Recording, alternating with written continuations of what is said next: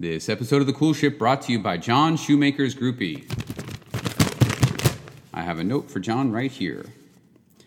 Dear John, what's my name, Bij? What's my name? If you know anything about teabags, you better watch your back, mother jumper. Sincerely, your groupie. P.S. You know that I know that you know that I know where you work. Whew. Okay, on with the show.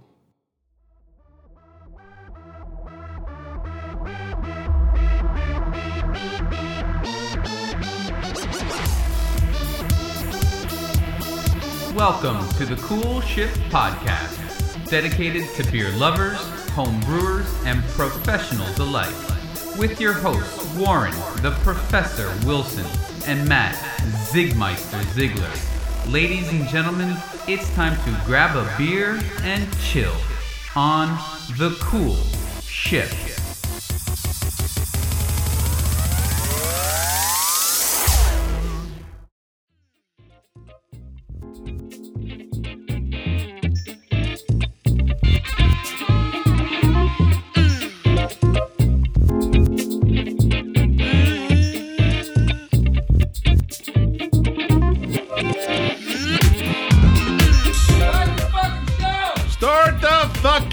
Welcome to the Cool Ship fucking podcast. Woo!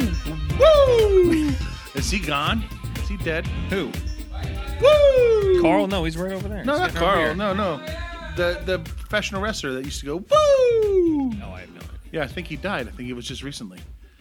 I think it was just recent that he passed away, but that you should do that. You know what I'm talking about? Nope. Didn't Not watch really. You guys don't know the woo! I didn't watch wrestling. Yeah. Oh, this is from like 1980s. You know who I'm talking about, right, Carl? I'm like 10 years old. Forget it. Okay, As everyone you looks weren't at even, Warren in a you confused weren't even way. born yet. You were a little drop on. Well, anyway, welcome to the Cool Shit What you're Podcast. saying is he was a twinkle in Frank's eye. Yes, that's right. There you go. Twinkle in Frank's eye. No one heard that. So anyway, Frank, God bless you. Anyway, welcome to the Cool Shit Podcast. We got a good show today. It's going to be a quick down and dirty show, but we got a really good topic to talk about. We have 4 people here. Four. Well, all together. You got your usual 2, me and Matt. Welcome, Matt. Welcome. Oh, hello. Someone's a little light on the sleep today. And that over there is Keith. Welcome, Keith. Hello. And, of course, we have the infamous Guest. guest. We've been waiting for a very short time to have him back. I think it's apropos that it's now time that we had him back. Has it been over a year? Almost. I just want to make sure Just it's- about. We're trying not to do more Too than once much, a year. right? Yeah, and you can't get enough of guests over here. Welcome, John. Glad to be back. John Shoemaker. He has a blog. What's your blog? John Shoemaker's Beer Reviews. There you go. So check it out online. Keith has a blog too, or do you not? No, I don't have No, a blog. okay. Keith doesn't have a blog, but he's got a really good. I'm just very opinionated. I don't have a blog, though. Yeah, that's good though. That's good. That's good to be here. Well, that was our Plays illustrious logs, not producer blogs. director who yelled at me for what kind of beer we need to start with, and obviously we're starting with a flying fish. Is this a red fish, blue fish, something fish? This is an extra pale ale. Oh, the extra pale ale. We've had this before on the show, no? Yes, you have. Was it last time you were here? No, that was the IPX. That Yes, was, yes, okay. IP, whatever. The hell is an IP Daily? IPX? It was IPL, IPA, Oh. IP, little X. Oh, okay. So now, John, since you have the bottle in your hand, you're going to be the one that reduces. Anyway, well, before we do this, before we get into this, I want to recap of where we are in our little brewing nirvana in Hackettstown, New Jersey. So why don't we start with Matt? What kind of update has been going on with Zigmeister Brewing Company? Well, just for my own clarity, when was the last time we talked about... When was the last... 1 month ago. Was it exactly 1 month ago? It was about a month ago. Okay. Yes. Mhm. So we're looking at... Last show got released July? like August 1st or something like that. Oh, okay. So the entire month of August. Jesus. Like a lightning. Yeah. Okay. Too hard.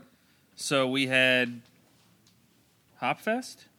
Yes. Yes. You did have Hop Fest. We talked about that a brief moment about getting to go to Hop Fest. No, it went over very well. We ended up having, I think, 45 beers total that we put out. We had 5 go to B. McNally's, and then we did 2 a day, each day leading up from B. McNally's. B. McNally's was Tuesday, so Wednesday, Thursday, Friday we had 2 a day, and then Saturday we released the remainder of them. Having only 16 taps, I think we did all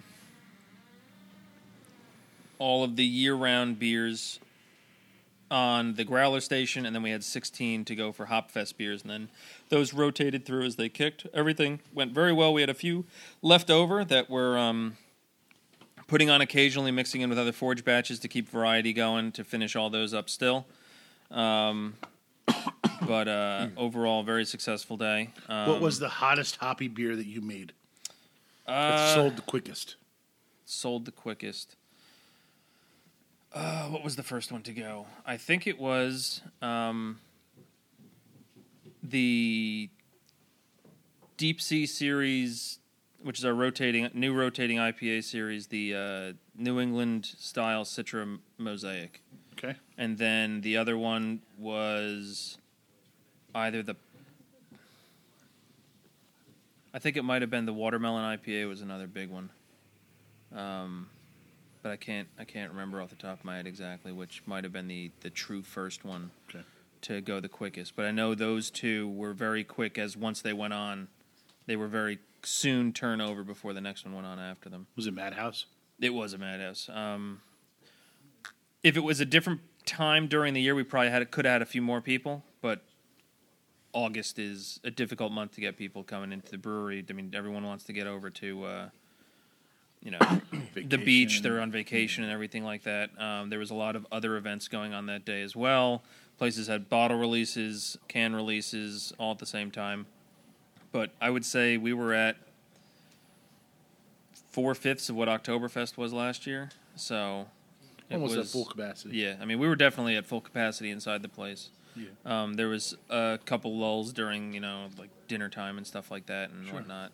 But it was overall a very hectic day. A lot of running around, a lot of changing beers over, everything. So overall, very good. And then we also had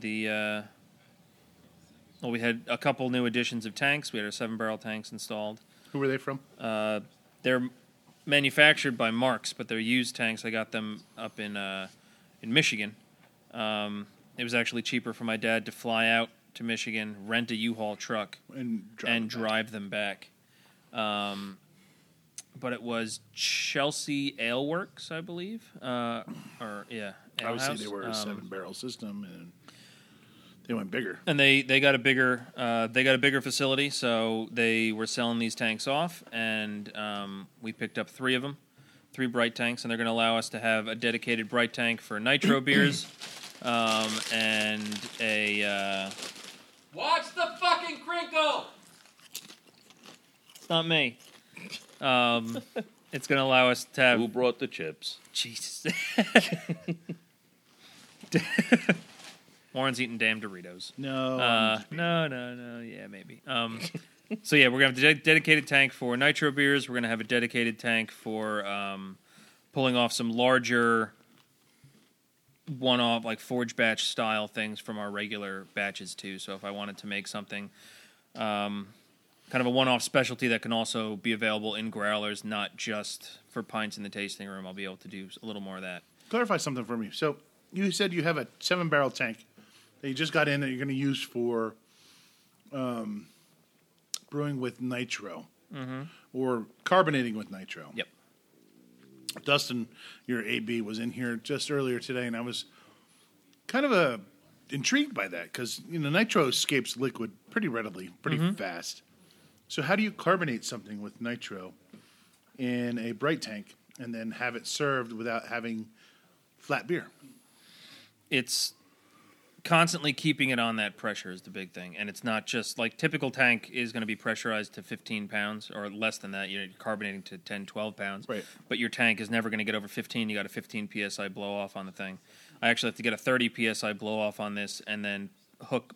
I can do one of two ways. What I've been doing previously was I would carbonate through a 15-barrel tank or 15 PSI tank to like 5 pounds of pressure, very and then low move it over carbonation. and then hook it up to beer gas at 4 pounds of CO2, 16 pounds of nitrogen, and then have that 25-75 mix. So it's at 20 pounds pushed through the through my nitro faucet. The other way you can possibly do it is take beer gas and carbonate it to. Is there any 20 pounds benefit to actually using all that nitro? Is there a flavor difference from what you're doing now to what you would do with a nitro tank? So what I've seen some other places do, and to me, I haven't done a ton of research on nitrogen beers for their carbonation levels and everything like that. Too much in-depth reading. I've read a few different ways you can possibly do it, but not too much in-depth in their processing. But one of the guys that I worked with at Kane, he's down at Beer Vino, and he just did his stout, and he carbonated that with a nitrogen tank to 25-30 psi, and just ran it down into his bright tank and just held it over there. And that's where he's running that right off the tank.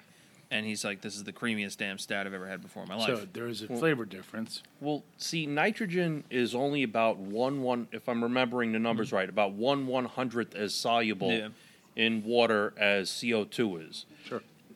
The really big trick to pushing anything with nitro is you want low volumes of CO2 carbonation, which is why like you'd usually only carbonate it to 4 or 5 pounds if in a typical cold crash.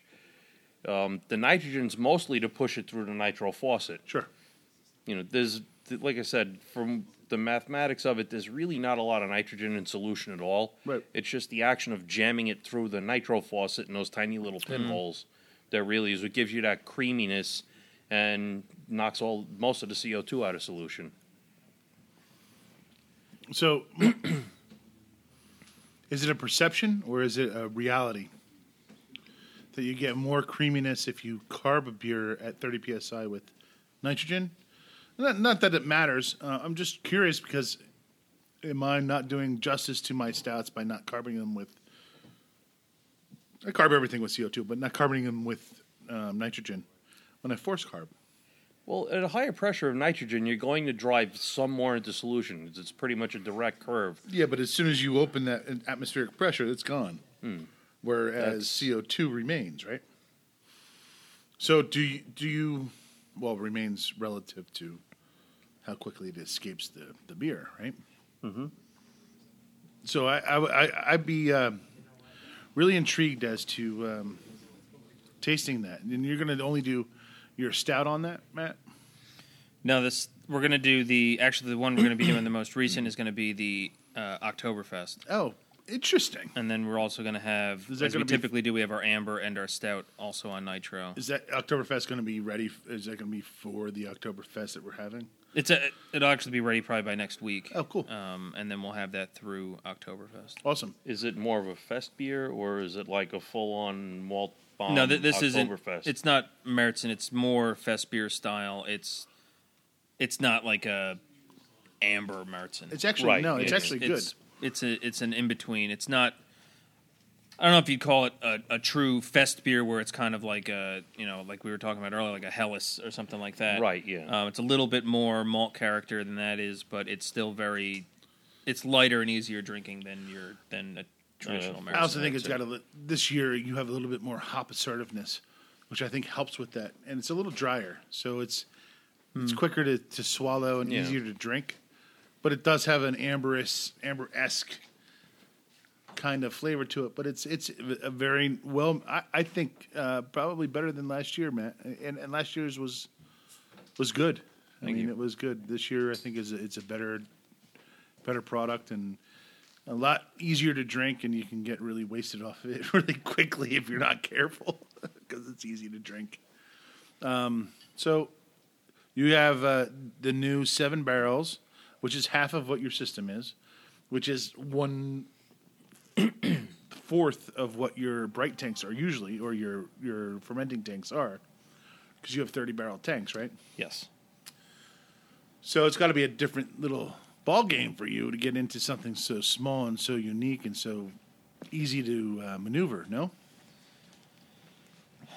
It's definitely I mean, we do so many different things that it's just adding another component like this is definitely something new to get into. I mean, now that we can pull a whole chunk over and, put something onto nitrogen in the 7 barrel as opposed to carbonating the entire tank up to nitrogen level, pulling everything we want off, and then carbonating the rest up for everything else, it adds one less step for us, but at the same time another step because we have to clean a tank. Yeah. This also allows us to, move, or make a full 30 barrel stout and then move 7 barrels over and put it on to chocolate or coffee or something like that, and then have a completely different separate beer that we can put a specialty on, through the, maybe 1 month or 2 weeks or something like that to have, a specialty and have that available also for people to take home in growlers. That's cool. So one of the big things with us is always adding variety to what's on tap, and this, allows us Another to keep avenue. going with that way. It's pretty interesting that that happened in the past couple of weeks where we saw you go down from 30 to 7, and we saw Manskirt go from 7 to 15. So it's pretty fascinating. I mean, both are growing. They're both doing well.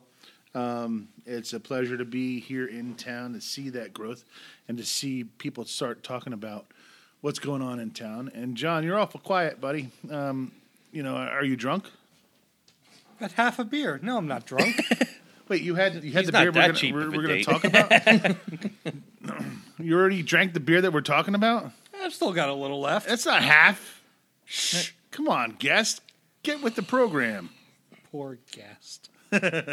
So what have you been up to? So taking a little break from our brewing realm, you're on the retail side of things. So how are things going over there? Oh, summer's always a busy month for beer in any liquor store. We're slinging a lot of craft stuff, which is great. Local, yep. We have an entire door devoted to. Wow, my beer's magically refilling itself. That's beautiful. Thank you, Carl. We have a whole door devoted to New Jersey Brew. Right? Yeah, we have Zigmeister. We have Jersey Girl. We have Manskirt. Plug. Dark City, Demented, Asbury Park, Departed Souls. More New Jersey beer than you can shake a stick at. Yeah. So do you find that there's a lot of people that are going in to buy local, or are they still on the... Where is this that you can find all this fine beer? This would be Wine and Whiskey Country in Hackettstown on Route 517 in the strip mall across from the Quick Check. The strip mall in Skylands Mall is what it is. Right on 517 there's a Wine and Whiskey Country. Just recently changed their name from Wine Country to Wine and Whiskey. But they do more than wine and whiskey. They also have local craft beer. Yes, and they do a ton of beer Yes. there. So are you finding more people coming in to ask for local craft beer, or are you finding more people just, a mix of all? Regarding beer, not wine and whiskey. Just Right, no, understood. We definitely have our devotees to the local scene. Mm-hmm. People always ask, do you have the Lord Admiral Nelson double IPA, or, do you Lord guys Admiral? have Manskirt back, or wait, It's what not was it? Lord Admiral. Lord Admiral. The Admiral's flagship, USS Mosaic. See, it's Admiral flagship. Come on. He can say whatever he wants. Mea culpa. Lord. Okay, go ahead. I'm sorry to interrupt. And then you have plenty of people that come in and say, "Hey, do you have any Treehouse?" Mia Moxie Macopa. And I say, "No, you have to go up there to we get just sold out. Yeah. it." No, I don't like lying to people. I just explain to See, them. I get Treehouse here every once in a while. Yeah, I know. You have mules. They're a wonderful I don't thing. have mules. I have people. We that call them enjoy- nicer things than that. Yeah. Yes, they're not guests for sure. I know. They're but very. I guess it's a just- dirty word. I know. Guest isn't a dirty word. We love having you, John. Only once a year, though. Like a prostate exam. No, I don't think I get my prostate check once a year. I think it's like once every 5 years. So you're above a prostate exam. Oh, thank you. Above a prostate exam. See, now we know where the bottom of the scale is. We Ah. haven't established where the top of the scale is, and I'm not Prostate sure we exam? really want to. Yes. I think dental x-rays are once a year, aren't they? Once a year, too, yeah. Dental x-rays I'm a are once dental a year. X-ray. Yeah, that sounds a little nicer. And they, you have people that you're converting people in from BMC drinkers into local stuff just because they're tired of not having beer with flavor. Awesome. So that's a good segue. So considering you said converting people, let's talk about Matt and his conversion of people. You've gotten into a lot, Matt, lately. You've gotten into a lot people? of bottling, converting people into. Matt is into a lot of people these days. Yes, converting. Prospector Amber is people. Hey, they have a voice. Corporations Speaking are of people such, too. we No, will so be anyway. making a Soylent Green beer. Dry hopped with fentanyl. No, anyway, so getting back into this, like my segue was like, okay, Matt, you are doing a lot more now in canning, bottling, and doing everything now. So how many different SKUs of cans do you have? And how many different bottles have you gone through? I mean, you've been in it for maybe a year and 2 months now. Your growth has been pretty spot on. Mm-hmm. And all of a sudden we see you guys moving into all these cans. Yep. How is that? So you're doing how many cans? Right now we have the 5 year rounds, so Kolsch, Pale, Amber, Stout, IPA. We've done 2 Admiral's flagships, so we've got the USS Galaxy and the USS Mosaic have been out. So it's 7 cans. We have the Oktoberfest, That's 8. and I think that might be it. I didn't realize you were running the Oktoberfest in the can series. Yeah. That's a lot of cans going out, man. How many times a month do you have these people in? They are in every week. So actually 3 out of 4 weeks. How close are you to purchasing a canning line? Still a little ways off, just because of space. So once you get the space, is that another trigger that you're going to pull? Well, the thing is once we get space costs money. Yes. And canning line costs money. So we got to definitely look at a few different things before we get a canning line. Right now, it's still cost effective and profitable to work with Ironheart. So up until the point where we can get a place definitely set up and moving forward, I mean, a canning line is going to need to be run at least once, if not twice a week, to make it worth it. Because I got to hire a couple people to be able to run this line. Sure. Right. Yeah, canning lines are tricky. There's something that has to be tuned and tweaked nonstop while they're running. You need So you need a not person like- who knows how to run it. Yeah, Right. absolutely. It's not like you just grab, hey, you go man that position No, in the I get canning it. line. It's You like need anything dedicated else, yeah. personnel doing Yeah. nothing but experience too. that. Yes. So we're going to need to pull in a couple people just to be able to do that. We're going to have larger cold storage space and everything. So the expense of putting this other building together, what's this building going to be? Is it going to be a brand new building that we're going to be building? Is it going to be a space locally that we're going to be renting? Are we going to rent a smaller space and then build it into a bigger space? It's going to be a whole thing right from the get-go. Are we going to be putting, a cold storage, canning line, and other tanks? Or is it just going to be a couple tanks to run just that canning line, bright tank-wise, and then a little bit of cold storage that we can grow into larger? So it's all going to depend as to for now it's status quo for you guys, but it's planning, and it's always planning the next step and then the step that's going to happen beyond that. And of course, every next plan has 5 or 6 different ways that you could possibly plan it, and then you need the 5 or 6 different ways that those things can go. So starting a business, I often look back at my my plan that I started with, my business plan. How often do you look back at your business plan and say, holy shit, I am so far gone from this plan? We actually said that last weekend.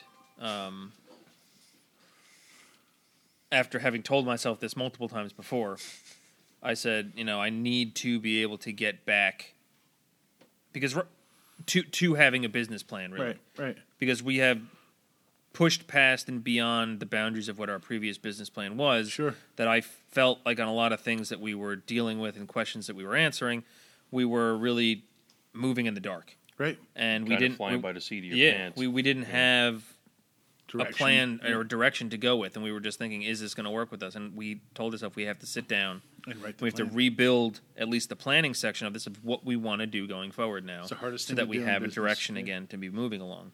So with my business, when I'm going on year 5, and I'm recently going back in my plans and saying year 5 for me was to be sustainable and to be in the black. I am not there quite yet, but I'm very damn close to being there. But my plans have changed quite dramatically from the time when I started to the time that I am now. I mean, I was I have a 3-prong system going on here, and my third prong hasn't been operational since I've been able to brew on premises here, and that's been taking most of my business. And that's like, okay, so now I got to look back at this plan. One of the first things you do when you first get into business is write a business plan. Yeah. It's the first thing you do. And it's the first thing that you say to yourself, this is what I foresee happening.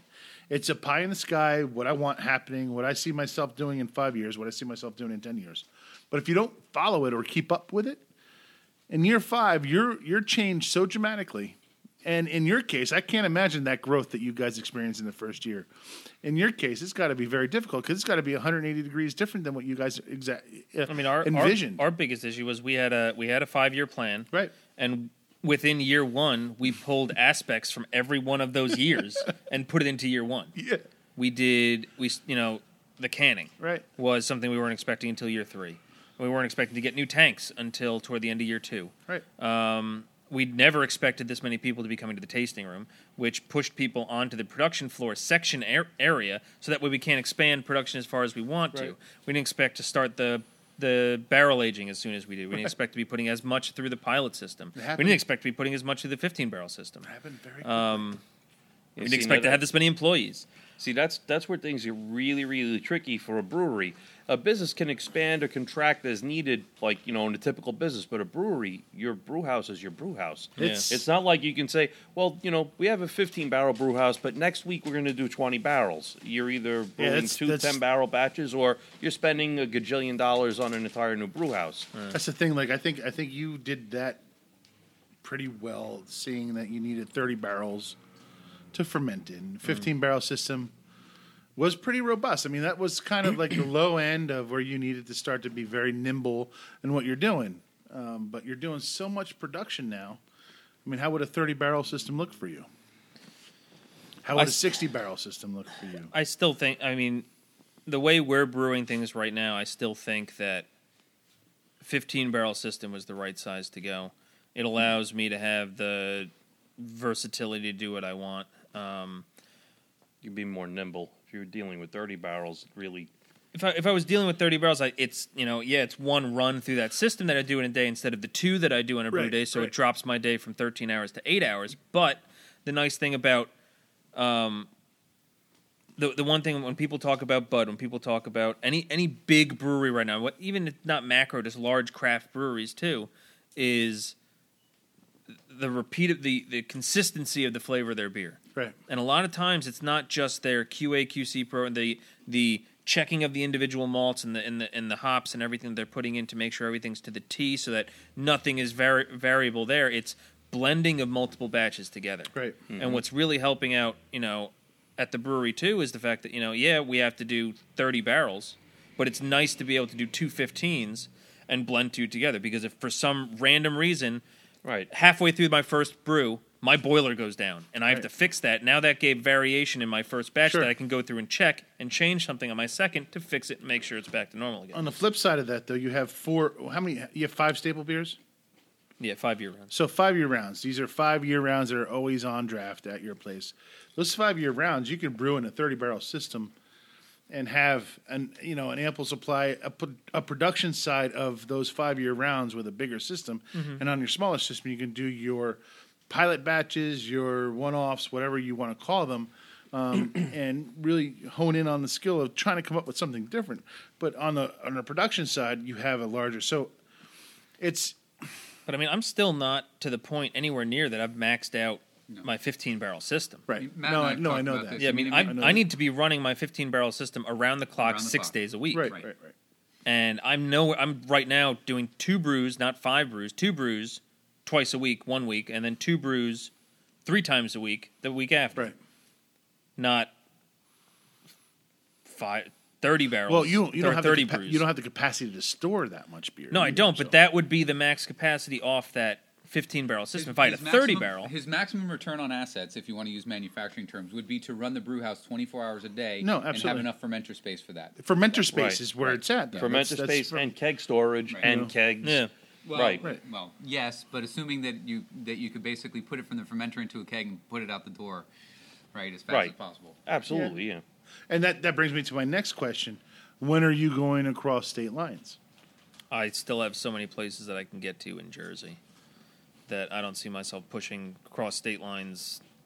I mean, I could say for the next 2 years, but I really honestly don't know. But So my thing is there's so many more liquor stores that I can hit in Jersey, so many more bars and restaurants that I can hit in Jersey. Jersey's so when you're talking regionalization, or when you're talking just Jersey, Hackettstown is northwest New Jersey, so it's about 3 hours north, 3 hours south to get to either tip of New Jersey, north or south, and about an hour and a half east from Hackettstown, right?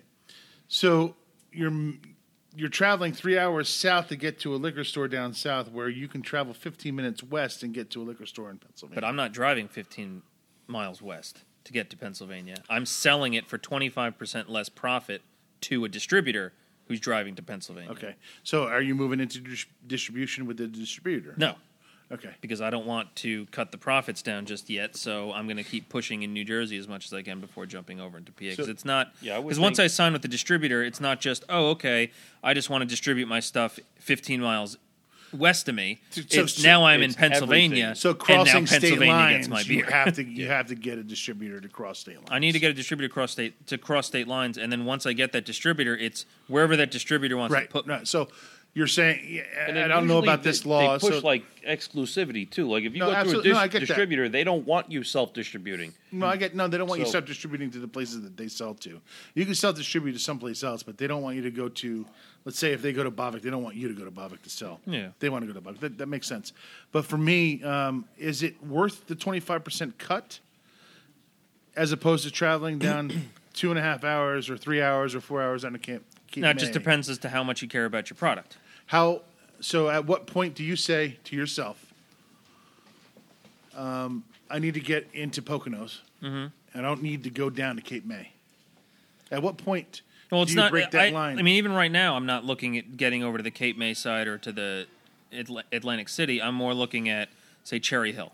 Okay. But to me, self-distributing down to Cherry Hill is good, because then you have all those people that are over on the Philly side that now know about the beer, because it's close enough that Philly is now getting a feel for the beer. Let's say that happens, and more people don't want to come across state lines to get your beer. They're still on the Philly side. Like, my point is, what point in time do you say, okay, when I've got $6 million to be able to build another facility? Because if I can't supply all of Philadelphia, I can't start in Philadelphia. Is that what's going to take, $6 million? I have no idea. I'm making right now. I'm at. I've made 2,200 barrels of beer. Right. To supply, more than likely, what Philadelphia would probably want of my beer, I would need to be making 5,000 barrels a year for Philadelphia. So what's the next step with your brewery then? Are you going to go with more canning, or are you going to go with more storage space? I'd like to keep up with canning. But that's going to supply New Jersey to make enough money to get another facility, to get a canning line, to get more cold storage, to get more tanks, to be able to brew more, to eventually get into other areas. Yeah, I'm just trying to get. Yeah, so I mean, this is it's crazy. It is. It's scaling up is a crazy problem. It is. It is a crazy problem. I'm just trying to. It's not just like, oh, I feel like going to Philly. I get it. No, I get it. I'm just trying to get this out. If you scale up before your business can support it, and your sales, if you scale up before your sales are ready to support it, you can put yourself right in a hole, and that can be the end of your business. Scaling up is dangerous. I mean, sales in the area can definitely support me scaling up. It's just the issue of me being able to be okay with scaling. Like, me being able to produce beer that much on my team that I have right now. So it's like increasing your team, increasing everything. I mean, it's just this is how hard it is to open up a brewery in your life. I mean, this is just, we're talking just New Jersey for sure. And I mean, if you just care about being the brewery for your town and maybe the next town over, and being that small little like brew pub without food, you know, just hitting being the town bar, then that's not a problem. Quo, you know, you have just the people coming over to you from the town. Yeah. They're enjoying your beer, whatever. You don't sell. Maybe you sell to 2 or 3 other bars or restaurants, and that's it. That's great. It's hard. But when you want to actually, you know, grow to be able to push this stuff outside of the area, then you're dealing with a lot of stuff. I mean, I'm dealing with seasonality of which places want what. I've got a lot of places that are rotating taps. And they're like, well, you'll be on for this season and not on for the next one. And It's a really good bar, so they're pulling a bunch of products. So I'm saying, oh, okay, well, now I'm sitting at amber at this much, so I need to make sure I'm doing that. And all of a sudden, that season's done with. I lose 1/6 of the amount of amber going out my door, and I don't know if I'm going to be able to replace that with another place as quick as that. So maybe I've got to back down on that, but then that opens tank space up. Should I make a whole nother series of something to put something new out? And it's not like you have an endless supply of money to get an endless supply of tanks. No. To get an endless supply of fucking beer to. That's heaven. Yeah, it is. It's like, but see, like on the other side dreaming. of the coin, let's say you had a limitless supply of money to get all the storage you need. You can't put beer in storage and leave it there forever. No, you have to sell it. It's a living it has product. To go. It needs to move. You have to get rid of it. You have to consume it. I mean, it's a trick. It's definitely a trick. I think sometimes more than others for any other businesses that are out there, since it is a living product, it's a trick to get your product to go. And how do you do it? How do you do it to become someone like a Samuel Adams, or to become someone like a Sierra Nevada, or to become something like New Belgian Brewing Company? How do you get to that next step? Time. Do you want to? You work your way up to it. I Time don't and want to get that. opportunity. I don't want to get that big, but I do want to become regional. Right.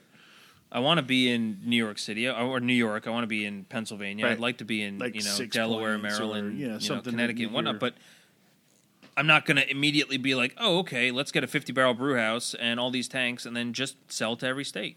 Yeah. No, I hear you. You know, I kind of what always creeps in the back of my mind, from a business standpoint, from where we are as a brewery, is Krispy Kreme donuts. How funny that sounds, but the way that they tried to grow and the way they tried to get involved in every single state and spread themselves so damn thin that they fell. And now you don't see Krispy Kreme anywhere. They've closed hundreds of stores. I think there's a minimal of maybe a couple of dozen left in the United States.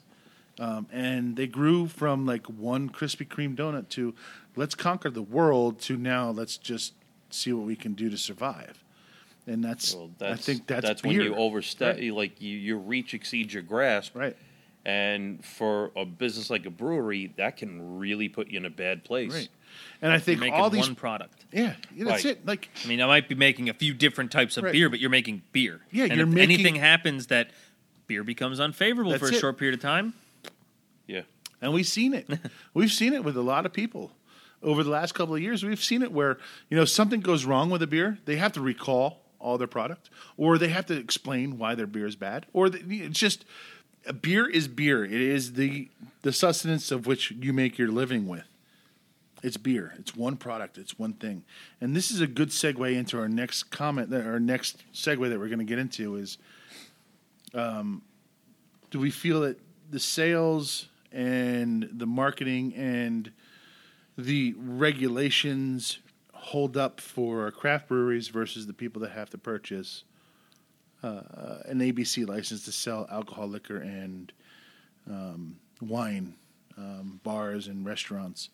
So with that said, before we get to that comment and before we take a break, John, why don't you read to what we're drinking here tonight? We kind of decided to go local, and this is from the Flying Fish. So, Flying Fish Extra Pale Ale. Original American Pale Ale highlights subtle malt flavor and aromas of Pacific Northwest hops. Subtle, sophisticated flavors up front, balanced by the characteristic aromas of the Pacific Northwest. XPA is an extremely balanced beer with a beautiful straw color, 5.2% by volume. Pretty tasty stuff, I'll give you that. What is the date on it? Like drink before buy or born day? Best by 11/21/17. So we got some pretty, time. Oh yeah, pretty darn young, fresh. Pretty fresh. Yeah. Matt, what are your take on this?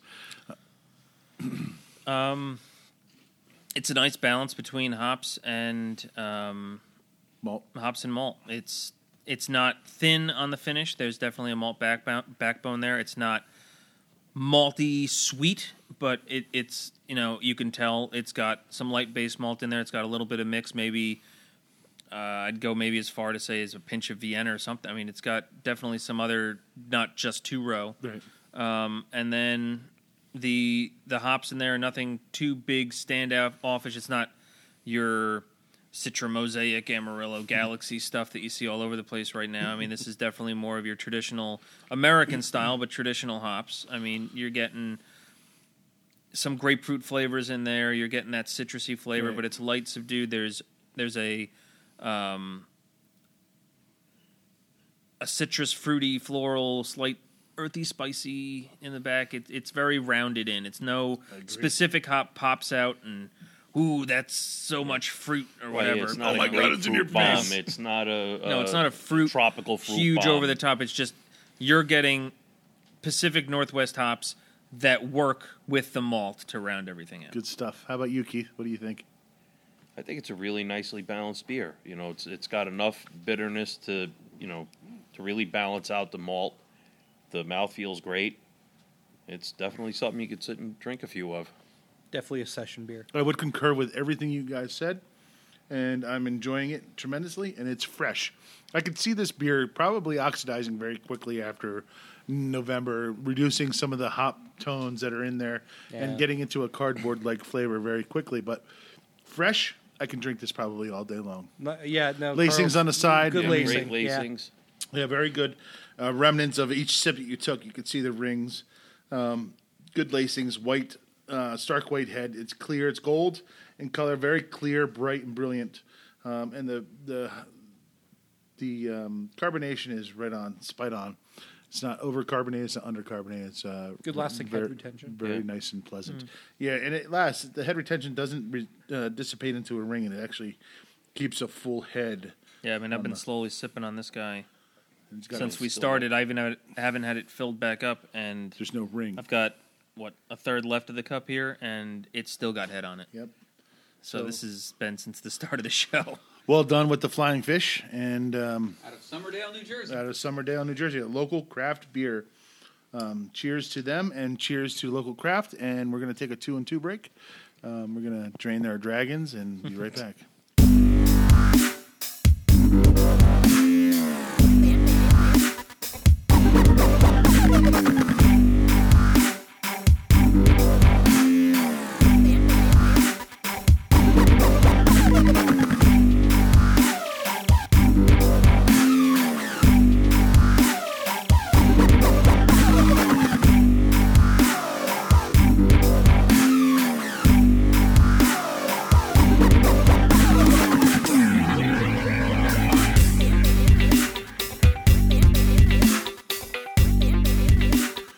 So welcome back.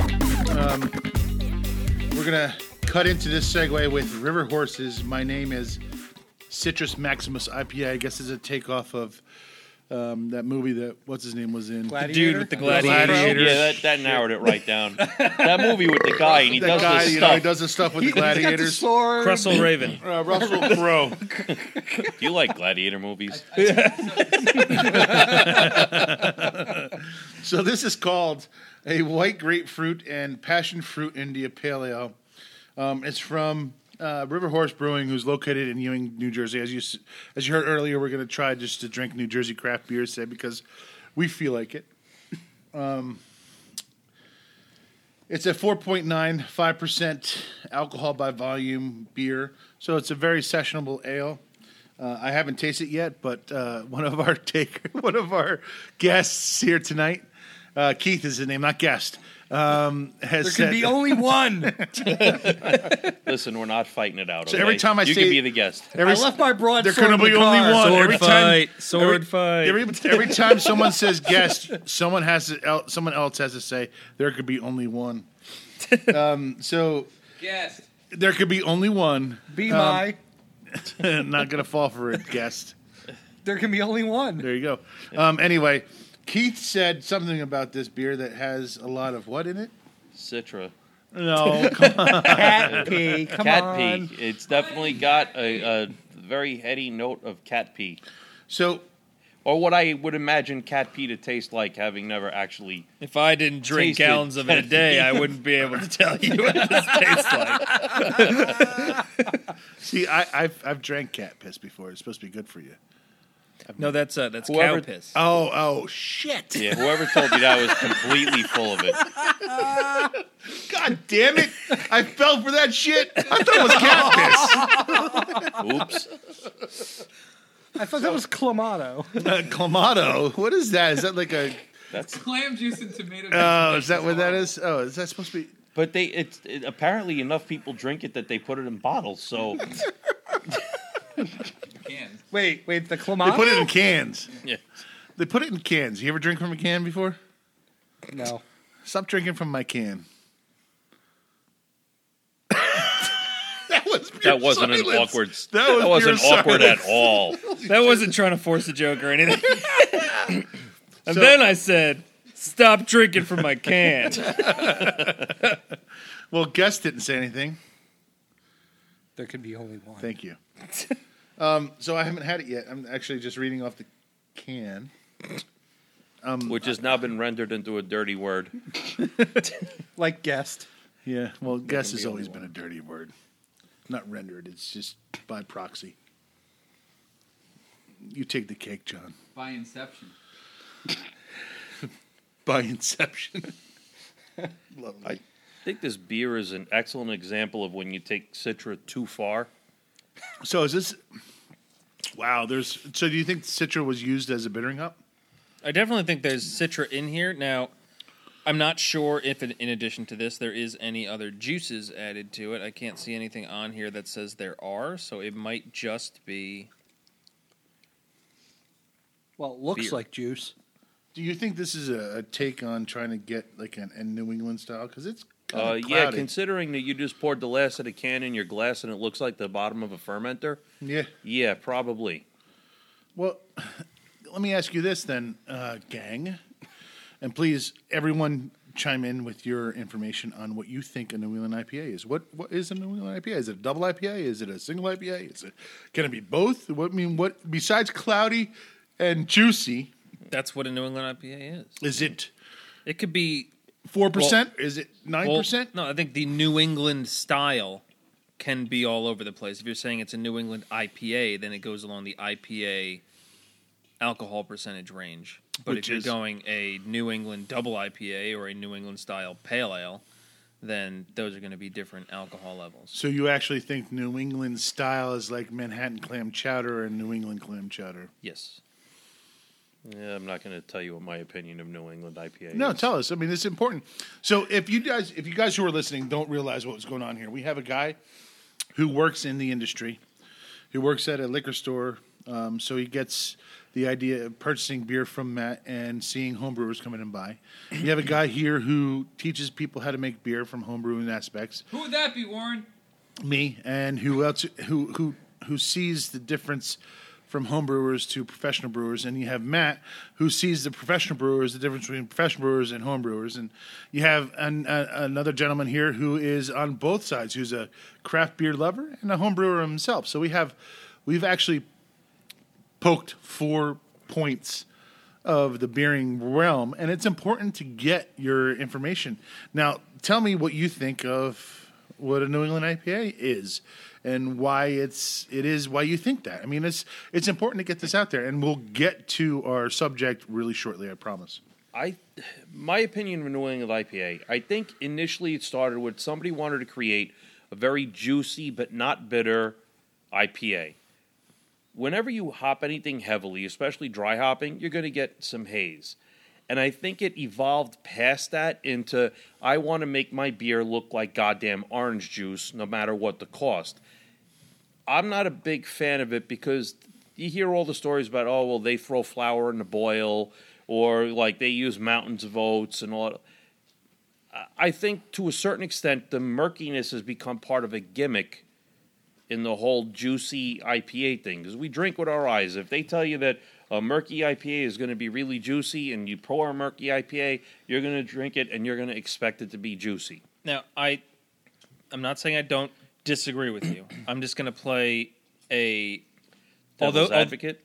Yes. Now, although this isn't a traditional style, a while ago, well, it's still kind of going on today, but the big thing was the look of a beer as opposed to necessarily the other aspects of a beer. Because back in Germany, it was all about head retention and clarity. So when people would look at it, they would be able to tell in their mind what they felt the taste of the beer was going to be.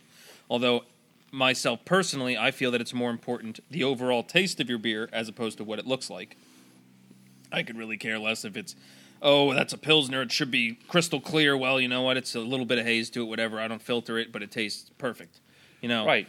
But at the same time, people have this idea in their head that a New England IPA is supposed to be hazy, and so by looking at a hazy beer from a distance and being told that's a New England style IPA, you're already getting a perception of what that beer potentially could taste like, which then would enhance whatever or detract from whatever based off the taste from that point going forward. Right. Let's just say that the chase, historically speaking, the chase for clear beer was the onset of kilning processes, chilling processes. Well, it was chasing that clarity because they wanted to compare it to water. If it was clear and beer, well, yes and no. Clarity from a commercial point of view is also a good indicator of shelf stability. well, I'm just talking We're just talking back historically. in the day when Historically you would speaking, see a clear right. beer, like not necessarily in terms of overall quality, shelf stability, and all that. Just a person looking at it from a distance, going, "That is a good beer." Let's call it 1700 or 1685. You put a cloudy beer and a clear beer. The person is going to choose at that time frame the clear beer because it represents Right, the visual purity. Aspect of it makes it look Premium cleaner malt and more beverage. pure. Right. So, right. so the onset of brewers was to make the chase was to make the clearest beer you can make. You got to figure the clear beer came out of the lagering process, right? Because they would It absolutely they would did. sit it No, for a there's while, no it would settle doubt. out, it would get clear. Well, Clear and light. That, They wanted to go as light as they could because they wanted to make this beer as right, crystal clean as water. right. But then they also have the Hefeweizen tradition there, but that is supposed to be drunk young. But at the same time, too, if you have someone that says, "Oh, this is a Hefeweizen," and it's not as cloudy as that, people would look at that and go, "There's something wrong with your Hefeweizen." But that's called Crystalweizen. No, but there's a difference between a Crystal Weiss and a Right. not so cloudy Hefeweizen. Hefeweizen, yeah, there's a See, difference. My beef isn't with the cloudiness of the beer. Right. My beef is with the fact that it's kind of been turned into a marketing wank term. You know, it's like, oh, New England IPA, look how muddy it is. It looks like orange juice. But at the same time, too, I could be making a Pilsner that, after lagering, is perfectly clear, whereas another person makes a Pilsner where after lagering it's muddy and then says, well, I'm going to filter the crap out of this to make it look good. So I can say, look at my crystal clear, perfect, beautiful Pilsner. Right. So someone else is making a New England style IPA saying, crap, I can't make it cloudy because I don't know what I'm doing in the brewing process, and throwing in whatever they can to keep it up to that standard of whatever people are depicting a New England style IPA to be. Right. So let's just start with the definition then. The fact that they'd go out there and say that I throw flour in there to make it is kind of Stupid. I don't think they because would. you should probably not admit that. I don't think they would ever admit that they throw flour. That's actually been admitted. Yeah. So- I don't remember exactly what brewery it was, but it was openly admitted. Well, I've opened up said breweries' bottles and found remnants of concentrate of juice, literal juice, like concentrate. Because I used to work for a juicing company. We used to can and we used to carton orange juice, and they would leave this residual orange juice rind Yeah, almost like a ring. ring on the thing. So when I opened up the beer bottle, you could see that where it went into the bottle, and it left this orange juice concentrate ring. So I've seen it firsthand, and I'm not going to say who a brewery is because I can't tell you if it was for sure, but I have a very good inkling that it was remnants of concentrate orange juice or some kind of fruit juice that was added to the beer to make it not only juicier but cloudy. And I've also heard of stories of flour being put into beer, but I've never been proven that it has happened, and you guys are saying that it actually came out.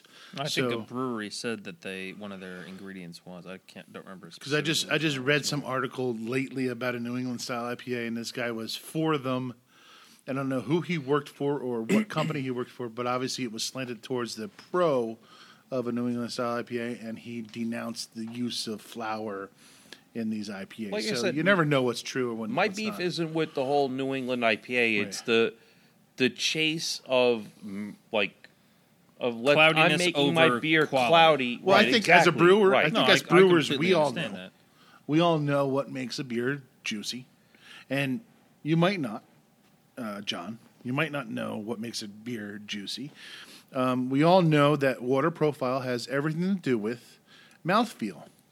We all know that fermentation, or not fermentation, but mash temperatures has everything to do with mouthfeel. We all know that slick Yeast or choice that has juicy a lot to do with it too. has and yeast choice has a lot to do with that mouthfeel as well. So as brewers, we all know this, and we all know that to accentuate those flavors, we need to do X. Right. And it's not so much adding flour to a beer, or it's not so much making your beer look like something that came out from a mudslide. It's not so much that. It's so much the chemistry behind this beer that we all know that's how you do it. Well, like I said, it's one thing if you're brewing a New England style IPA, like that juicy IPA, and you end up with a hazy beer just because that's the way the process worked out, that's fine. My beef is with the places that are actively chasing haze for the sake of haze. Right. Or like they're proud of the fact that when you pour it out, it's like chunky and there's crap floating around in your glass. I don't think that's anything to be proud of at all. Well, still to this day, the epitome of the New England IPA, the catalyst that started this whole thing, this alchemist heady topper. It started. You have to admit it probably was the catalyst that started this whole thing. Yep. On the can itself, it says "Drink from the can. Don't look into a glass. This is going to be murky and muddy." It's very much changed since the original ones. You Right. pour it out of the can now, and it's not as chunky Not as as it was chunky back as in it the was day. back then, right? Things have changed dramatically since they've gone to their new brew system. But Right. But that was the catalyst. So, from the beginning, people were afraid that people were going to be turned off by the way that it looks. Now, it's a fad to get the chunkiest out there, and I've seen some really bad stuff. Pictures online, pictures on some groups. The worst part of it, though, Chunks like of from a stuff brewery's floating in point their of view, beer. is the shelf stability of anything with that much crap floating around in Small. it is low. That's why, like, you might go for a New England IPA that maybe it's only been on the shelf 3 weeks, and you pour it, and it's like, wow, this is horrible compared to the one that I had 2 weeks ago. As a home brewer, to make 10 gallons of this stuff is detrimental, because by the time you're done with the 8th, 9th gallon and going into the 10th gallon, it's no good anymore. It's just, unless you have the crowd of people to drink it immediately, it just goes south. Excuse me. It doesn't taste as fresh as it would have from the beginning. It tastes different, right? We've had this test because I've made. It's not bad. I dabbled 3 in a row New England IPAs, right? And what they tasted like after a week was very different than what they tasted like after 2 months. Yep. But after 2 months, they were still pretty good. They just weren't New England IPAs. Yeah, no, they turn into like A a decent barley IPA. wine or Yeah, right. See, or just a regular IPA that's gone south a little bit, and then they turn into this barley wine style of a beer where it's 8%, and you just drink malty beer that has oxidized hops.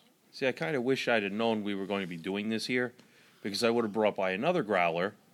Because after speaking with Chuck from Jersey Girl, we were talking about New England IPAs, and I voiced my opinion of haze and how it's not really necessary to get the same juiciness out of a beer.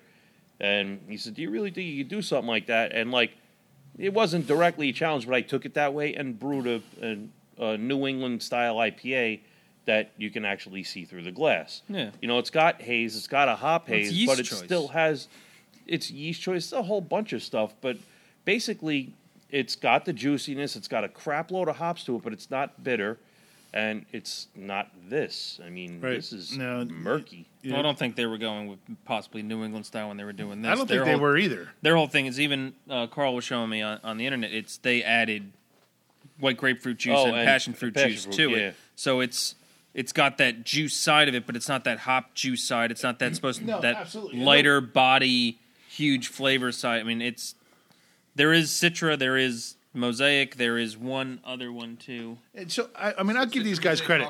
Falconer's Flight. Yeah, these guys are coming out and telling you exactly what they're doing with their beer, which I like. Some of the other breweries that have done this don't do that, and they say that it's New England style. But I think you're right on the money. We'll let John read off exactly what they say about their beer. Apparently it says, staying true to the name, we double dosed this IPA with Citra hops by adding them in the boil and again during the dry hop, where we combined them with mosaic hops for the complex fruity aroma. There's that Citra mosaic. Again. Yep, you got that. We also used huge amounts of passion fruit and white grapefruit to create the super citrusy and refreshing IPA. Hop bill includes Citra mosaic and Falconer's Flight. I wonder who else uses that around here. Nobody that I know. Malt bill, Pilsen, honey, and Carapils. One of the best-selling pale ales in the Northwest Warren County area is your Falconer's Pale Ale, no doubt. I would say. There's a lot of people that come in here that talk about that all the time. Then that's their go-to when they go over to your place. So kudos to Falconer's Flight and to your pretty damn good your hop. foresight. Yeah, it is a good hop, but so is Falconer's Flight 7Cs. That's another good hop. There's so many good hops out there that are being underutilized, and everyone just seems to lean towards Citra Mosaic. But that's on another. Well, yeah, that's a whole nother angle. Is like the trendy hops, Right. The proprietary name stuff, and then there's a lot of old hops that are really damn good that are just getting kind of left in the dust. Here, looked here. over, yeah. No, I see it, and I try to incorporate that into a lot of different things. Like I like to look at the history of where hops came from and what was noble and what was not noble, and see what kind of things we can do with those. That's kind of what my MO in brewing is.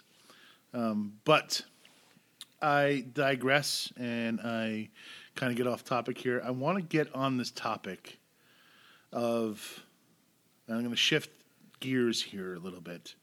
We might need another beer to get there, but I want to shift gears here because as of late, I've seen this pop up many times. I've actually shared an article that came up in the New Jersey Herald, I believe, an online newspaper, and also a regular print newspaper, about the pseudo could-be war on craft beer movement regarding serving beer out of your facility as a brewery versus serving beer, wine, and liquor out of a bar or restaurant. And for me, I'm going to side with the breweries on this because I think there's so much more opportunity for a bar or restaurant to do more with what they have than what a brewery can do with. And it all stems down to this regulation that has been passed where as you enter into a brewery, you are required to take a tour or be given a tour before you can get a tasting, and that you're not allowed to serve food or even snack food in a brewery. And there's been some pushback as of late in New Jersey. It seems to be the only state that this comes up in because it's fucking New Jersey.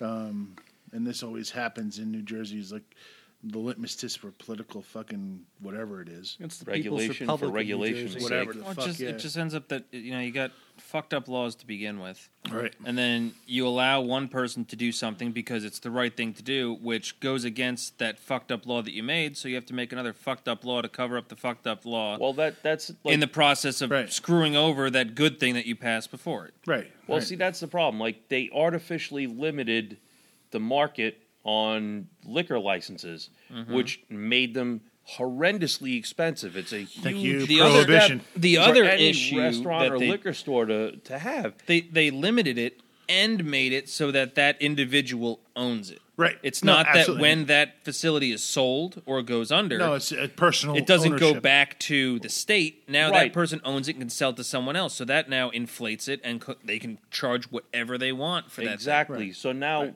like a There's lot no of the fair pushback market is value for you it. have There never is. liquor stores and restaurants that paid huge amounts of money for liquor licenses that are now saying, "Well, hey, what you're doing is going to devalue what I paid for my liquor license," which I'm not sure I entirely buy that argument. Listen, the market for a thing is what the market is. it's like anything else. You don't go to a car dealership and buy a car and then drive it off the lot and then start screaming that it just depreciated because you used it. No. It's just how it works. Well, for me, I see breweries and bars and restaurants gaining a totally different clientele. Like, there are clienteles that will go to a bar and brewery, but I think on any given day, when you look at the people that go into a bar and brewery, and you look at the people that go into a bar and restaurant, and you go into the people that are into a brewery, you're going to two different types of people. I don't know if you're going to two different types of people. You're going Two for different people types of looking for two experiences. different types of experiences. Yeah, which breaks it into two different So types of. I've got tons of different groups of people that will come into the brewery, and there are people that will go into a bar or a restaurant also. It's just that I get that. if they No, want to I'm come saying- into the brewery, they're not wanting to look for a sit-down food sort of setting. For me, if I'm a student in a college and I'm going to a bar, I'd rather go to a bar at that time because I could pay $3.40 or $3 for a Budweiser, and not $6 for a pint. That's the difference. You know, I'd like to think that to a certain extent you're seeing some of that stuff shift around. I don't see that happening here. I haven't seen that happen. The college students coming into the breweries. How many college students do you get into the breweries? Not many. None, right? But you go to fucking goddamn this bar right behind me. It's packed with college students. Packed. Well, I mean, College students. you're talking about a different kind of market because by and large, That's what I'm most saying. college students Two don't different types have of But people. I'm saying that's one specific market. I mean, Right. to So- say that B. McNally's is only a college bar is I'm wrong. not saying that at all. I'm just saying that the majority of their business is done through a different clientele than a brewery would be done. Yes. I think what Warren's trying to say is by allowing tasting rooms to serve like finger foods, pretzels, potato chips, shit like that, you're not really going to impact the bar crowds You're not. as much as the bars are In complaining the about. end, the bars and restaurants really don't care about whether or not I'm going to sell finger food or whether I'm going to sell a bag of snacks. Then what is this about then? What they care The about alcohol. is in the process of passing this law. We're also trying to pass that we don't have to do a tour. And the restaurants want that on there because they feel that that's enough of an annoyance and a burden to get people to not go to a brewery. You walk into my facility. You can see my facility from A to C. Yes. I say, this is my facility. This is the tour. That's it. Yes. How is that a burden on people Matt, coming you in have a here? self-guided tour. I have a self-guided Yeah, tour so that how I is have that to a give burden? to everybody. But it's still, I need to make sure that everybody that comes through Right. Does the gets tour. that piece of paper. Right. If I have 4,000 people walk through my door in 8 hours, every single one of them has to get that piece of paper. It's a lot easier if it's a Wednesday at 3 o'clock when I have 4 people that walked in, Right. as opposed to But these are Oktoberfest. so these are people that haven't been into your facility before. No, it's everybody. What about the people that have already Everybody. been into your facility before? Everybody. Because Everybody has there's to. been It does not matter. doesn't discriminate, because in the bars and breweries I have, it says if you have not been able to take a tour before, you need to take a tour. The state law says that whether you have been in or not, this is your first time, your 1,000th time, you need it to get a doesn't matter on tour the state before law. you get a beer. I don't see that as a problem though. I mean, you walk into your facility and you see writing on the wall that says, "Here's a self-guided tour." That suffices it. But does it's it not supposed to be as easy as me just being like, "Welcome to Zigmeister," hand you a piece of paper, say absolutely nothing about it, and go, "What would you like to drink?" How do you know it's not supposed to be as easy as that? Does it specifically say that in the Because law? that was said 'Cause it doesn't. to the Brewers Guild by the director of the ABC, But it's not in who written wrote the law. But it's not that- written though, is it? No, it's not. Warren, I know, but I here's- understand what here's- you're saying, but you have to listen to what I'm saying. No, but so let me. If make, there let me is make my ever point. if there was ever an argument Right. that I did something wrong, Right. and one of the liquor license holders complained to the ABC, Right. the ABC would come into my place and they would check and they would fine me. Right, they would find They you. would not say, "Oh, you broke this section of the law." They will say, "You did not do a proper tour." And then you would have a lawyer that says that you did, and then you would go to court with this, And then my you fine would amount- probably win. and then my And you fine would amount probably would be the win. same amount as I would have to pay for You my would lawyer. probably win for that. If you said that this is what you do, you would probably win But because that would in be the a very- written law, it doesn't matter what someone says; it has to be written in law. And this will go to my point. about food. It doesn't specifically say prepared food or not prepared food. And this is the argument that's going on today with these restaurants and with these... That is the whole issue Right. with all of this, is Right. that there is no fucking shit written anywhere about what the fuck I'm allowed to do. Right. Exactly. And it's all are the up in the air Exactly. about what the ABC wants. Exactly. No, it's not about what the ABC Yes, wants. it It's is. about what is written in the law. And because if it was about what the ABC wants, they would come to you already and tell you that you're violating your law. No, What because Matt's the saying, ABC the problem with wants- the law is that it doesn't clarify what the exact That requirements is the are. problem. And I think we're arguing the same thing here. And I'm saying this in favor of breweries. I understand you're saying it in favor of breweries, but you have that to understand there's it from the side of there's a brewery. There's no holdup in legal aspects of this. If you went to a court of law and you were held to a jury, they could not, without reasonable doubt, say that you're in violation. Now, that's perfectly fine. Now, the ABC, who is trying to help breweries... Right. Shh. I agree. The ABC, who is trying to help breweries, is also trying to do so without pissing off the liquor licenses. Right. Now, they're trying to do this because the liquor license happened to have a very big lobby group. Right. Get it? The moment that I piss off a liquor license in town, ABC comes over, finds me, I sue them, they sue me, we go back and forth, I win. The next day, the ABC puts forward a law that says you cannot do this, written dead in law. Right. So until that time, they're going to allow me to cross the line a little, Right. come back across the line a little, get and it. fudge things until they realize that this is working in the state. Now we can move things forward. I get it. So if I cross the line immediately and say, you didn't write this down, fuck off, and do whatever I want because you didn't I write never it, said that. all that's going to do is push You're me back taking over it the to line. the extreme. I never said that. I just said it wouldn't. I said it wouldn't hold up in a court of law. That's what I said, Matt. Yes. Don't take it to the Okay. fucking extreme. Okay, I now did not hold on, say hold on. that. I said it would not hold up in a court of law. I didn't say you're going to fucking give them the finger and tell them to fuck off. I said it wouldn't hold up in a court of law. Let's put it that way. Let's make that clear. Okay. Right? I So did when not I say said- that we're going to say the ABC, fuck you. Okay. Right? I did Okay. not say that. Okay. All right, so don't Okay. fucking put words in my mouth, Okay. in my store, and tell me to go fucking tell them to fuck off. So let's make that perfectly fucking Okay. clear. You did not tell I them did to not do tell that. that. You Right. did not. Thank you. Thank you. Because that pisses me off when shit is so said that I did not say. So I did not say that. Thank you. You acknowledge that, and we I move on. acknowledge that.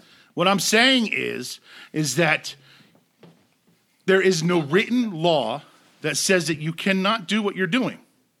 There is no written law that says, shit, I don't have a self-guided tour. There's no law that says I can't have a self-guided tour. But yet you still do that. Do you not? Because- it says you must have a tour, and you have a self-guided tour. There's no law that says you must have a self-guided tour, or you must have a tour that you would need to take people on. The problem on, is the hold on. ambiguity No. of the law. I don't No. think that the problem is the tour. I think the problem is that these restaurants are fearful that you're going to take their customers away from them because you're going to offer them beer. Why you're do gonna you offer think them a food. tour was put in there in the first place? The tour was put in there in the first place because they wanted an educational facility, because they wanted to give, yes, here's the deal. Before this whole thing happened in 2013, people were going to breweries for an educational experience where it allowed the breweries to give them gratuitous offerings of 4-ounce increments of beer so they can learn about the beer. So if they wanted to purchase their 12-pack or their 6-pack or their sixtel or their half keg, they could do so. In 2013, when the law was relaxed, that went away. Now they have a tasting room. Now these breweries are allowed to have a tasting room.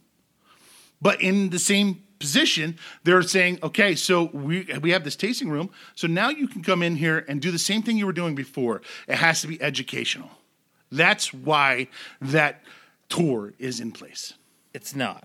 It's exactly why the tour is in place for my store, Warren. and it's exactly why that tour is in place. The reason the tour was put in place was because it was the only way that the liquor licenses would allow anybody to come up and allow purchasing of beer up to a certain volume in breweries. Did I just not say that? Did I just not say that? Can I just finish what I'm trying to say here? I'm not saying that it was put there saying, well, people are coming in for an educational experience anyway, so let's just make it so that it's got a tour or whatever. I didn't say that. I don't know what to talk about. I think the point Matt's trying to make is that while the surface reason is because it's supposed to be an educational experience, to a certain extent, the requirement for a tour was put there kind of like a stumbling block for breweries with tasting rooms to kind of slow down the flow of beer through the tasting room so that restaurants and liquor stores didn't lose sales.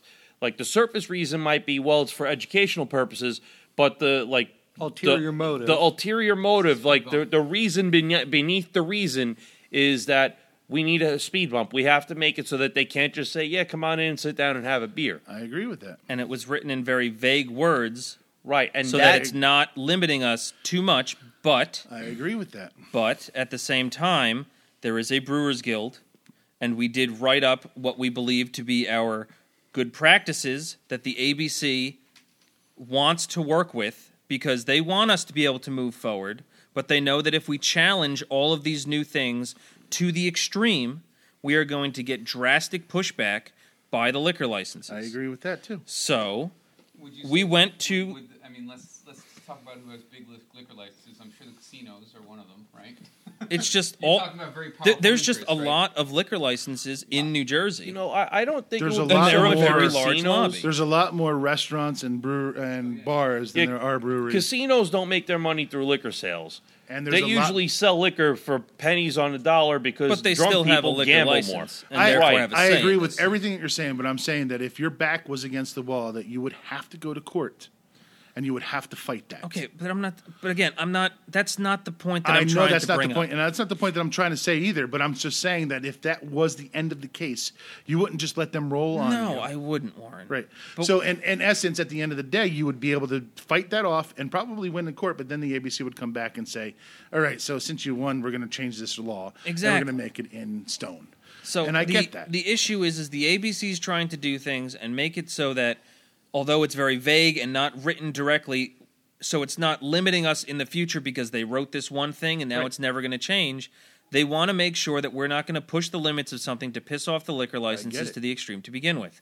So the Brewers Guild put up a best practices and worked with the ABC for the ABC to say, this is what we feel the law should be, and this is what we feel it is. So we're going to agree with you, and this is not a binding law, it's not a whatever.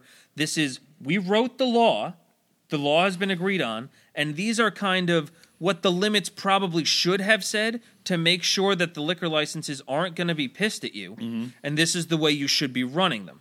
Down the road, we can keep pushing these things a little further back as things seem to lighten up a little bit, but one of them was having a tour is not a self-guided tour where a person can walk in, stare at a piece of paper without ever being talked to. Okay.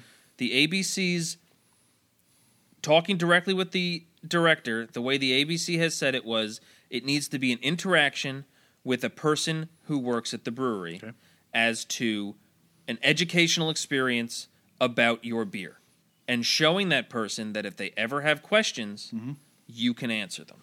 Right. So when someone comes up and we say, oh, hey, welcome to Zigmeister, have you ever been here before? That question is more to go further into the talk as opposed to just sliding the card over to them, because if they've been here before, they know what's going on. And be like, oh, hey, yeah, we got some new beers up here. If you've been here before, oh, yeah, we got some new beers. These are the next Forge batches or whatnot. Here's your, self-guided tour and everything like that. But you would Feel still free to take ask them. us anything. You still take them through. If you've never been here before, we do the whole, oh, welcome to Zigmeister. Here's a little sheet, tells you all the information about our brewing process. On here, you can see the whole breakdown of what the brewery looks like. You can actually walk over there and see it yourself because all the tanks are open to viewing. If you have any questions on the brewing process for any of the different types of beer that we have, they're all listed up here behind you. Please feel free to ask me or anybody else here. Right.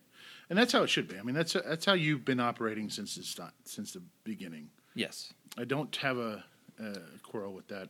So I think the point Matt was trying to make before, and maybe he got lost a little amongst the shouting and the beer. hot tempers, is the laws are written kind of in an ambiguous way. Every law is written in an ambiguous way. But it serves a purpose being ambiguous. If they dictated, you have to do a tour, this is what the tour consists of, there's no there's no wiggle room in that. You're holding everyone to a stated standard, and I think that's what the ABC is trying to avoid by having the wording be as kind of vague as it is. That's the problem, then. That's what's the restaurants are trying to come up with, some kind of a concrete solution. But right now, the breweries are trying to make it so that we can eliminate. The We concrete put a solution. bunch of things into this whole thing. I get it. So we can put forward and then have the liquor licenses say, no. That's ridiculous. And then we can say, okay, we'll knock this out, knock that out. We'll work with you on this. Let's pass this. And our hope really is just to get out. No tours. Right. There are probably some places down in South Jersey who want to be, or maybe all over Jersey, that want to have food, make their own food or whatever. I personally don't want to. Right. I don't want to be a restaurant. I don't want to have food That's a associated with it whole whatsoever. Different Absolutely. bunch of regulations to deal with. I've got enough dealing with just the beer. They're not talking about just food. They're talking about like snacks, like potato chips, pretzels, and. But that was, that's just stuff put in the law.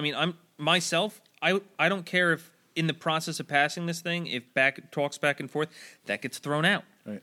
As long as this no tour thing goes through, I'll work with people on this thing because people can keep bringing in food all they want from all the other restaurants in town. They make food great. They can bring it in, sit down, and enjoy it over the beers. And I'm not saying this to be like, okay, Matt, you don't do this, or Joe, you don't do this, or Chuck, you don't do this.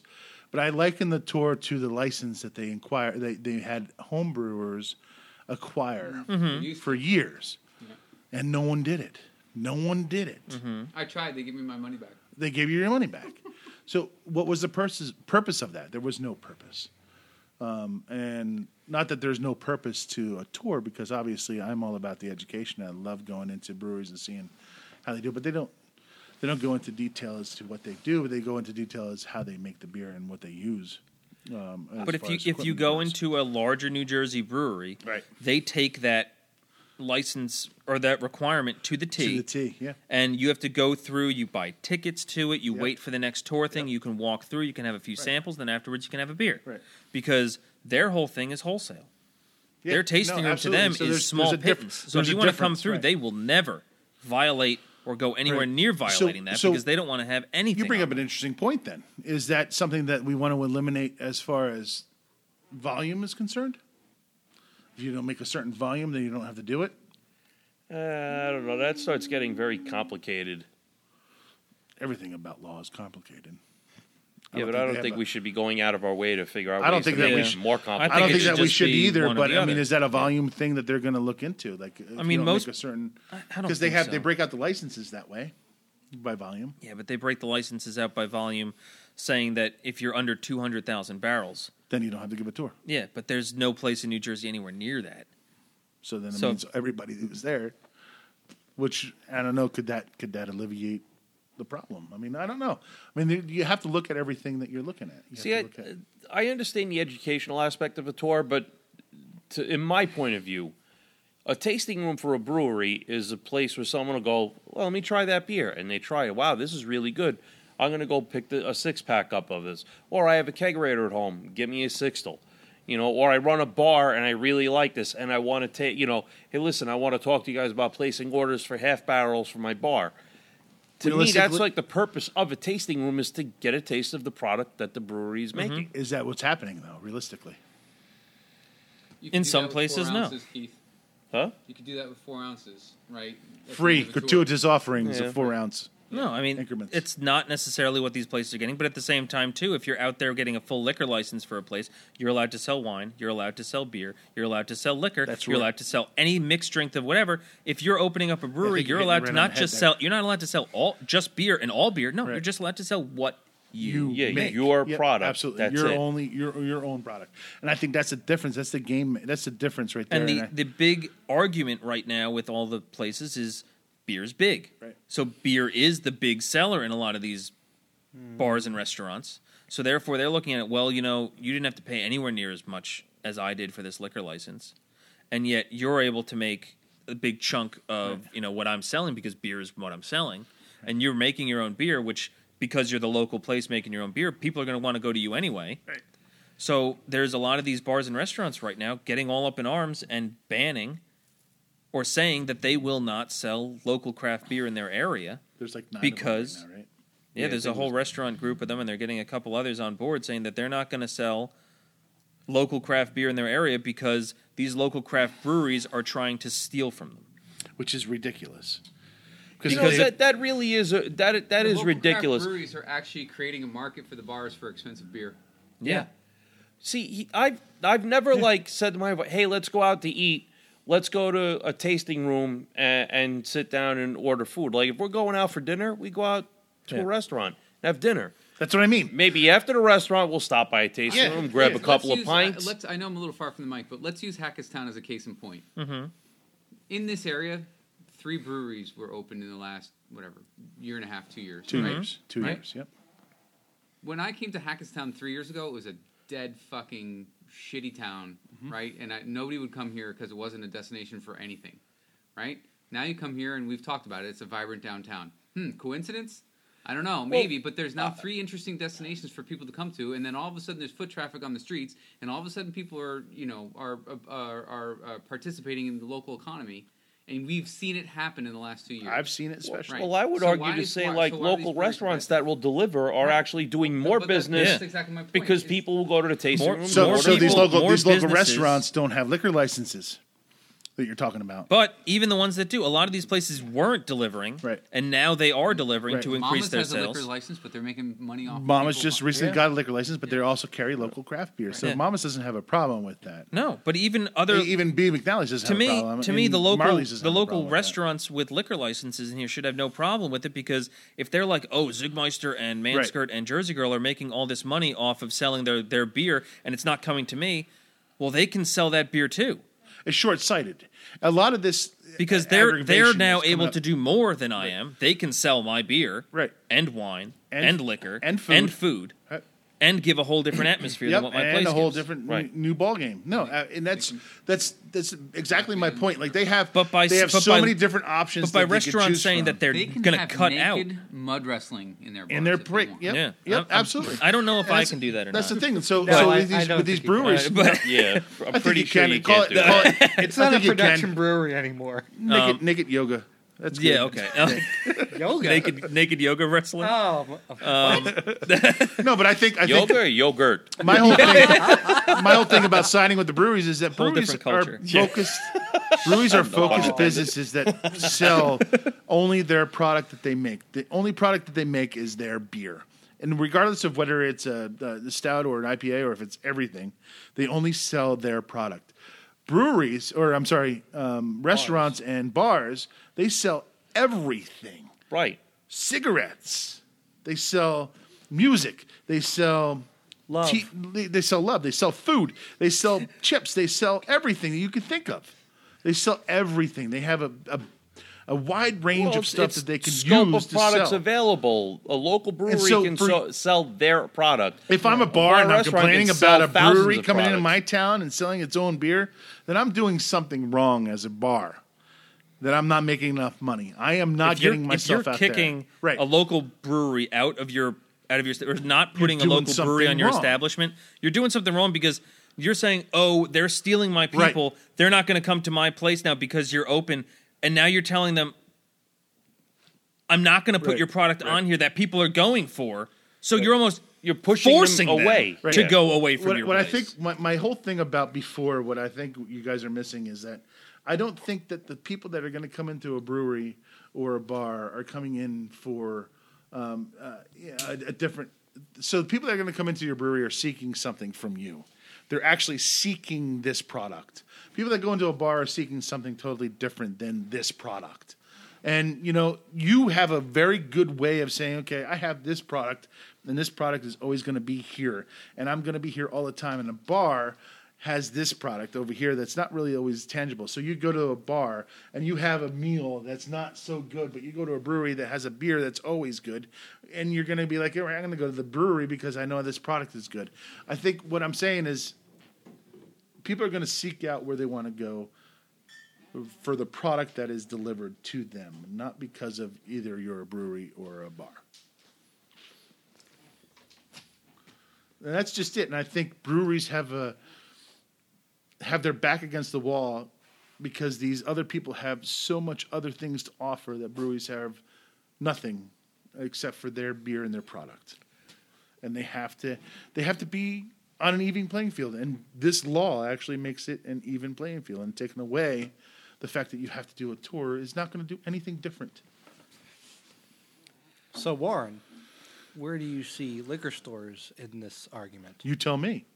What do you think? You're working. I had no idea what these liquor stores. Let's take that question after the break. You want to take that question after the break? Okay, All let's right. take a break and get a beer. Cheers.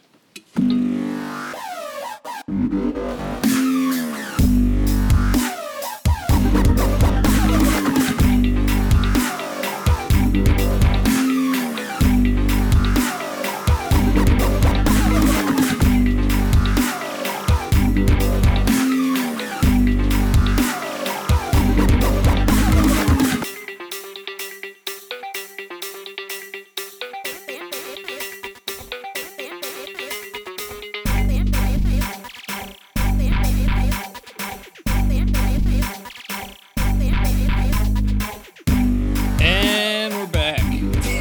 There we are. Boy, are we. All right, so we were talking about. You had asked the question about what you think liquor stores are feeling about this whole situation about bars and liquor stores not being on equal grounds as breweries. So, personally, I side with the breweries because we sell their beer. Well, what else do you sell? Well, right. We don't exclusively sell their beer, but I think that... Not only that, but what else do you sell besides beer? Well, we sell wine. And what else do you sell? We sell Hard liquor. And We sell mixers. We sell growlers. We sell glasses. We're the adult candy store if you really think about it. thank you, and case in point. But But what? as one who works there and thinks that restaurants are a little short-sighted for not selling a local craft beer, I'm on the side of the brewery. I'm excited to get people exposed to Matt's beer, to Chuck's beer, to Joe's beer. And, What's exciting is that the breweries around the town, around this local area, have actually sowed some relationships with local restaurants and local breweries. And I think that is probably what was missed wherever these people are complaining. Yes. I've Yes. talked to some people out in Canada, believe it or not, and they're going through the same kind of thing, but they don't have a problem with breweries, restaurants, and bars combating one another. There's a local craft beer thing going on, and they all take place. So I think there's a little bit of, and Matt, I think you put it well when you said that you work with the local people here and that you don't try to overstep your bounds. I think there's a lot of that going on in the state of New Jersey, and I think this handful of people who have a problem aren't seeing the big picture and aren't really doing much more than trying to cause problems. Not only that, I just realized that, say, Matt is not open 5 days a week. No. But we're open 7 days a week. That's what I mean. There's So change when there. when his brewery is closed, you can walk into our store or any store that likes to support local breweries and ask, "Hey, do you have Zigmeister's Prospector Amber?" We say, like, "Yes, we do. It's in the refrigerator. Have at it." It's also on a day where I am open, even though I'm selling cans out of the brewery. People might be driving by. They want to grab a bottle of whiskey and a 6-pack. Right. I'm like, And- Zigmeister's beer, and they buy from our store. Right. Liquor stores are usually a little more accessible than most breweries. Right. I know. It allows me to expand my footprint out there by selling to other places as well, and it makes sense to work with the other places as opposed to fighting them to And it's definitely an move things expanded forward. clientele when John's at the registers, not just checking IDs too. You mean Go guest? scratch, Carl. So how many places are you in New Jersey there, Matt? I think we have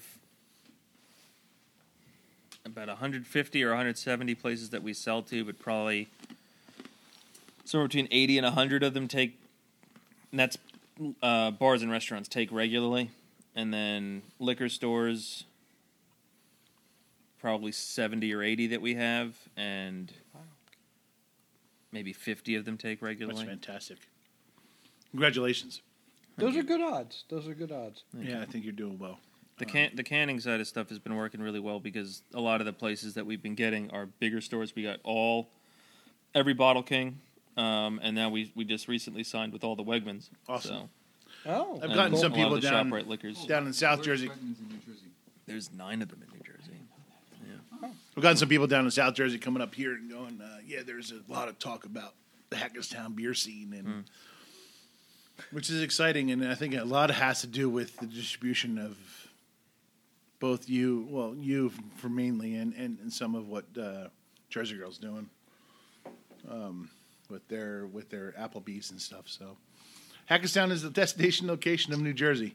Didn't you say you guys wanted to make Hackettstown the beer mecca of the East Coast The at Mecca, some point? the Mecca of New Jersey. I think you're that's getting the there. end game. I think is to make this definitely the beer mecca of the area. Blackstone. I'd settle with turning Hackettstown into Morristown first. Yeah, me too. Getting more traffic done. I don't know if you've been to Morristown on Tuesday, Wednesday, Thursday night. It's happening. There's so many people walking up and down Main Street, and we're getting there. I see a lot of people. They got a up lot and of down different Main things Street. going on. They got especially when the weather's nice. between movies and shows and stuff like that people are going to. They're walking up and down, going to restaurants. You got so much going on. But a lot of what Morristown has is stuff that we have. It's just Not done. we got a hospital, we got M&M, we got a train station, we got a university. We got a nice downtown area. It's just all got to work together. I lived in Morris County 30 years ago, and there were a lot more people in Morris County then than there are in this county now, and it's only grown. So it's a fairly bigger client Pool of population. Yeah, population pool that you're pulling from in Morristown. But as far as when you consider the population of this county, you're doing very well. Yeah. No, we're doing good. I think to be talked about in other counties, to be like the destination location, is pretty exciting. It's like a name drop. It is, and you know what? Keep listening, listeners. Thank you for listening. All 12 of you. No, there's a lot more. We're at 15 now. Yeah, we're at we're like 17. No, 17. We're getting a lot more. I'm getting a lot more people in here asking me about specifics about shows that we've done, and a lot of information that comes from Zigmeister Brewing Company. Do they ask about guest? They never ask about guests. No, God. I kid you not. 2 weeks ago. They never say, hey, are you having guests on? I say no. No, they never do that. I never answer that question because I don't have to. I think I came across my first groupie 2 weeks ago. Someone walked into the store. What was his Dude. name? I don't remember the guy's name. He walked into the store. Remember I don't the know, name man. of your own fan? Your only fan? I think right now, if he hears this, that know, man. fan To wear he a just lavender wiped a little shirt. tear away from his eye and moved on. Now I have no fan. Well, to wear a lavender shirt and a safari hat into the show, I mean, come on, man. How could you not have a fan? Yeah. So what are we drinking, boys? Oh, yes. Well, yeah, we're drinking something here.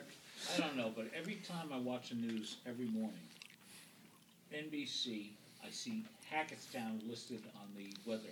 That's because we have breweries in Hackettstown. That's it. It's all about the weather over the brewery. That right there, folks, is the infamous Harry. So moving on. In keeping with the New Jersey theme, we're doing River Horse Triple Horse Belgian-style ale brewed with spices. This is a big guy here. We're looking at a 10% ABV. Little. What did you say, Keith?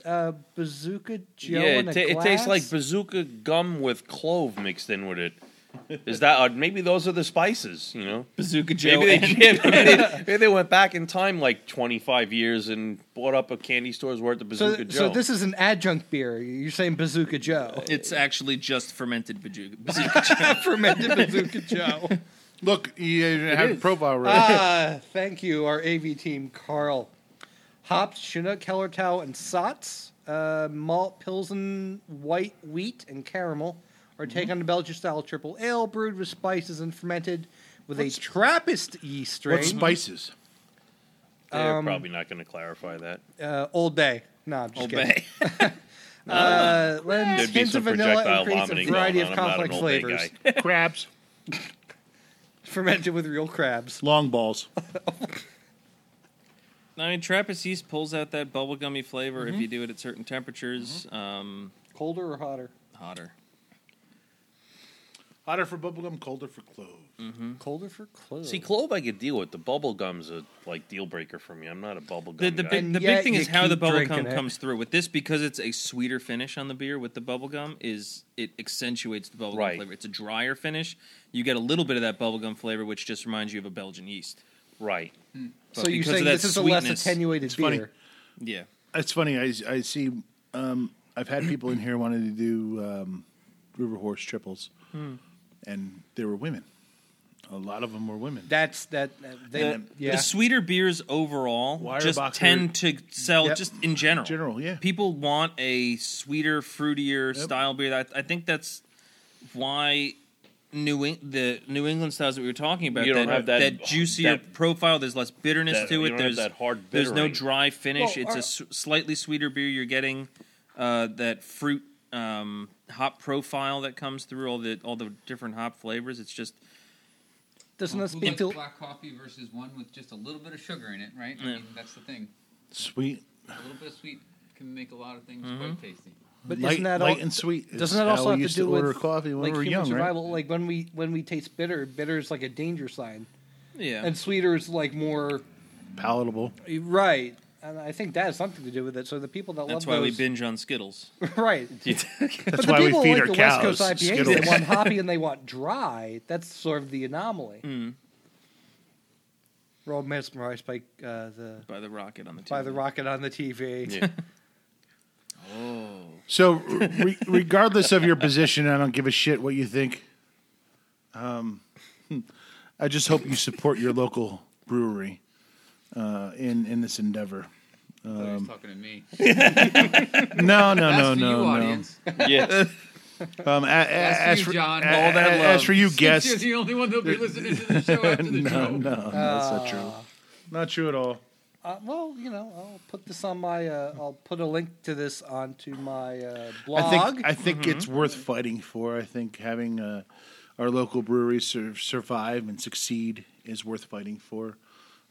As you can tell, probably from this podcast, I'm very passionate. Matt is very passionate in what we believe in, and we just want to see success. I mean, I'm not a big believer in any business trying to raise themselves by pushing another one No. down. Yeah. No, absolutely. That's like the complete I don't want opposite of what anything. I don't want to Yep. support Yeah, a absolutely. brewery to the detriment of another local small business. I mean, agree. I think it just needs to be in the end small business working with small business to grow a community. absolutely. Here, man. Cheers And to that, it- brother. Cheers. Cheers. And it just can't. party time. That was done on We purpose. just lost the whole episode because of Keith. Oh, No. Fucking hey, no. dude. We'll do a reshoot Again, tomorrow. it's my fault for inviting him, so I'm sorry for you folks. At least it wasn't guest. Well, you're on a short lease there, buddy. But I'm definitely going to agree. Support, your local brewery and everything like that. But definitely, Support. I think things need to work together more with local breweries working with other small businesses and other small businesses working with other local breweries to make the. Speaking of that, we have a big event coming up. September 29th, 30th, and 1st. What would that be? Something like Oktoberfest. Oh, that thing. That thing. We have a 3-day Oktoberfest this year. Saturday's the big one, but we will be doing stuff Friday and Sunday. What's going on Friday night? Well, over at the brewery on Friday night, we're going to be doing a cask tapping and one event that we haven't really decided on yet. And then Saturday is going to be the big one. That's going to have the full barrel. We're going to fill with have full with Oktoberfest. We're going to tap that. We're having events there too. Is that like Bunch the of full events, Monty Wiener stuff? Dog Yep. race, authentic German bands. We got multiple plots in town. We got Zigmeister plots, Manskirt plots. We got a Kinder plots, and B. McNally's is going to have a plots. And I think Fantastic. Conspiracy I want to plots? say Marley's is going to have a plots, but they haven't fully announced theirs yet. I don't think that they're going to have an outside Okay. venue, but I think they're going to have like things going on at their location. Inside. Yep, absolutely. So we're going to have a lot of events going on at each one of the plots. We're going to have music at the plots. Wiener dog race over at the brewery. It's going to be fun. We're not going to have. I don't think at the brewery we're going to have too many specialty beers. It's just Oktoberfest is the main style, and it's just going to be a big celebration. That's how it should be. It was last year that barrel aged Oktoberfest you guys had, or whatever it was that you guys tapped with the mayor last year. That was fascinating. That was really cool. That was a lot of fun. I had a really good time. We pressed those apples, and that's what really brought on the Abacadabra. Yeah, Abacab. Yeah, Abacab. Yeah. Are you a Genesis fan? I am a Sega Genesis fan. That's not the same thing. It is because Abacab was Found the the young blood guy in the code to room. Mortal Kombat in Sega Genesis. Get over here, Mortal Kombat. You just pulled the fucking mics there, John. Come on, watch your feet. Jesus Christ, John! I can't take you anywhere. Oh, we're good. And your Okay, purple we're good. shirt. Never again. So Whoops, my heart stopped. There it goes. There goes the Space Pickle. Okay. We still okay? So we have a lot of Oktoberfest activities going on. I think NJ Hobbs is going to help out with events going on. Yep. I'm going We've to been put on a brewing demonstration. We're going to have a live brewing demonstration outside, possibly at Zigmeister's. I got to talk to you about that. what Yeah, we could can do. definitely set up a spot out there. And then bands playing in 2 plots and just a lot of camaraderie and beer wenches. festival. So here's the thing. It's Oktoberfest, people. Dress the part. Have fun with it. We know Yep. Tina will. Dirndls The Lederhosen. Lederhosen. and Lederhosen. I look terrible in a dirndl. I think you look sexy. I dare you to rock it. You rock it, dude. You are curvaceous to the hilt. You mean to the hip? No, I don't mean any of that. I don't mean any of that. It was a lie. I've been lying to my team. Lies and calumny. But with that said, I think we've kind of hit our point. Anybody else want to put in their chime? Well, it is interesting. I just looked. So in the month of September, on September 27th, 2015, so a little less than 2 years ago, was the very first Cool Shit podcast. So we're coming up on 2 years. Nice. Hooray! This is our Oh, damn. yeah. Oh, 24 damn. months? How many 24 episodes? yeah, 24 months. This will be full episode number 19. Is that with including with bonus-odes? Bonus-odes and extra-sodes. Extra soda. Bonus-odes. Bonus-ode. No. Not after this 10% triple. So I hope you enjoy the banter. I know that. Again, you got to say this stuff in your head before you say it out loud. Yeah, please. Cover it up with that damn hat of yours. Hey, you wore my hat. The little blue pill solves everything, John. Why didn't I take the blue pill? I'm glad you didn't. I think I'm going to end this. Yeah. Please do. Cut. And on that note, And on that note, till next time. Say goodnight, boys. Good night. Good night. boys. Thanks again, folks. Cut!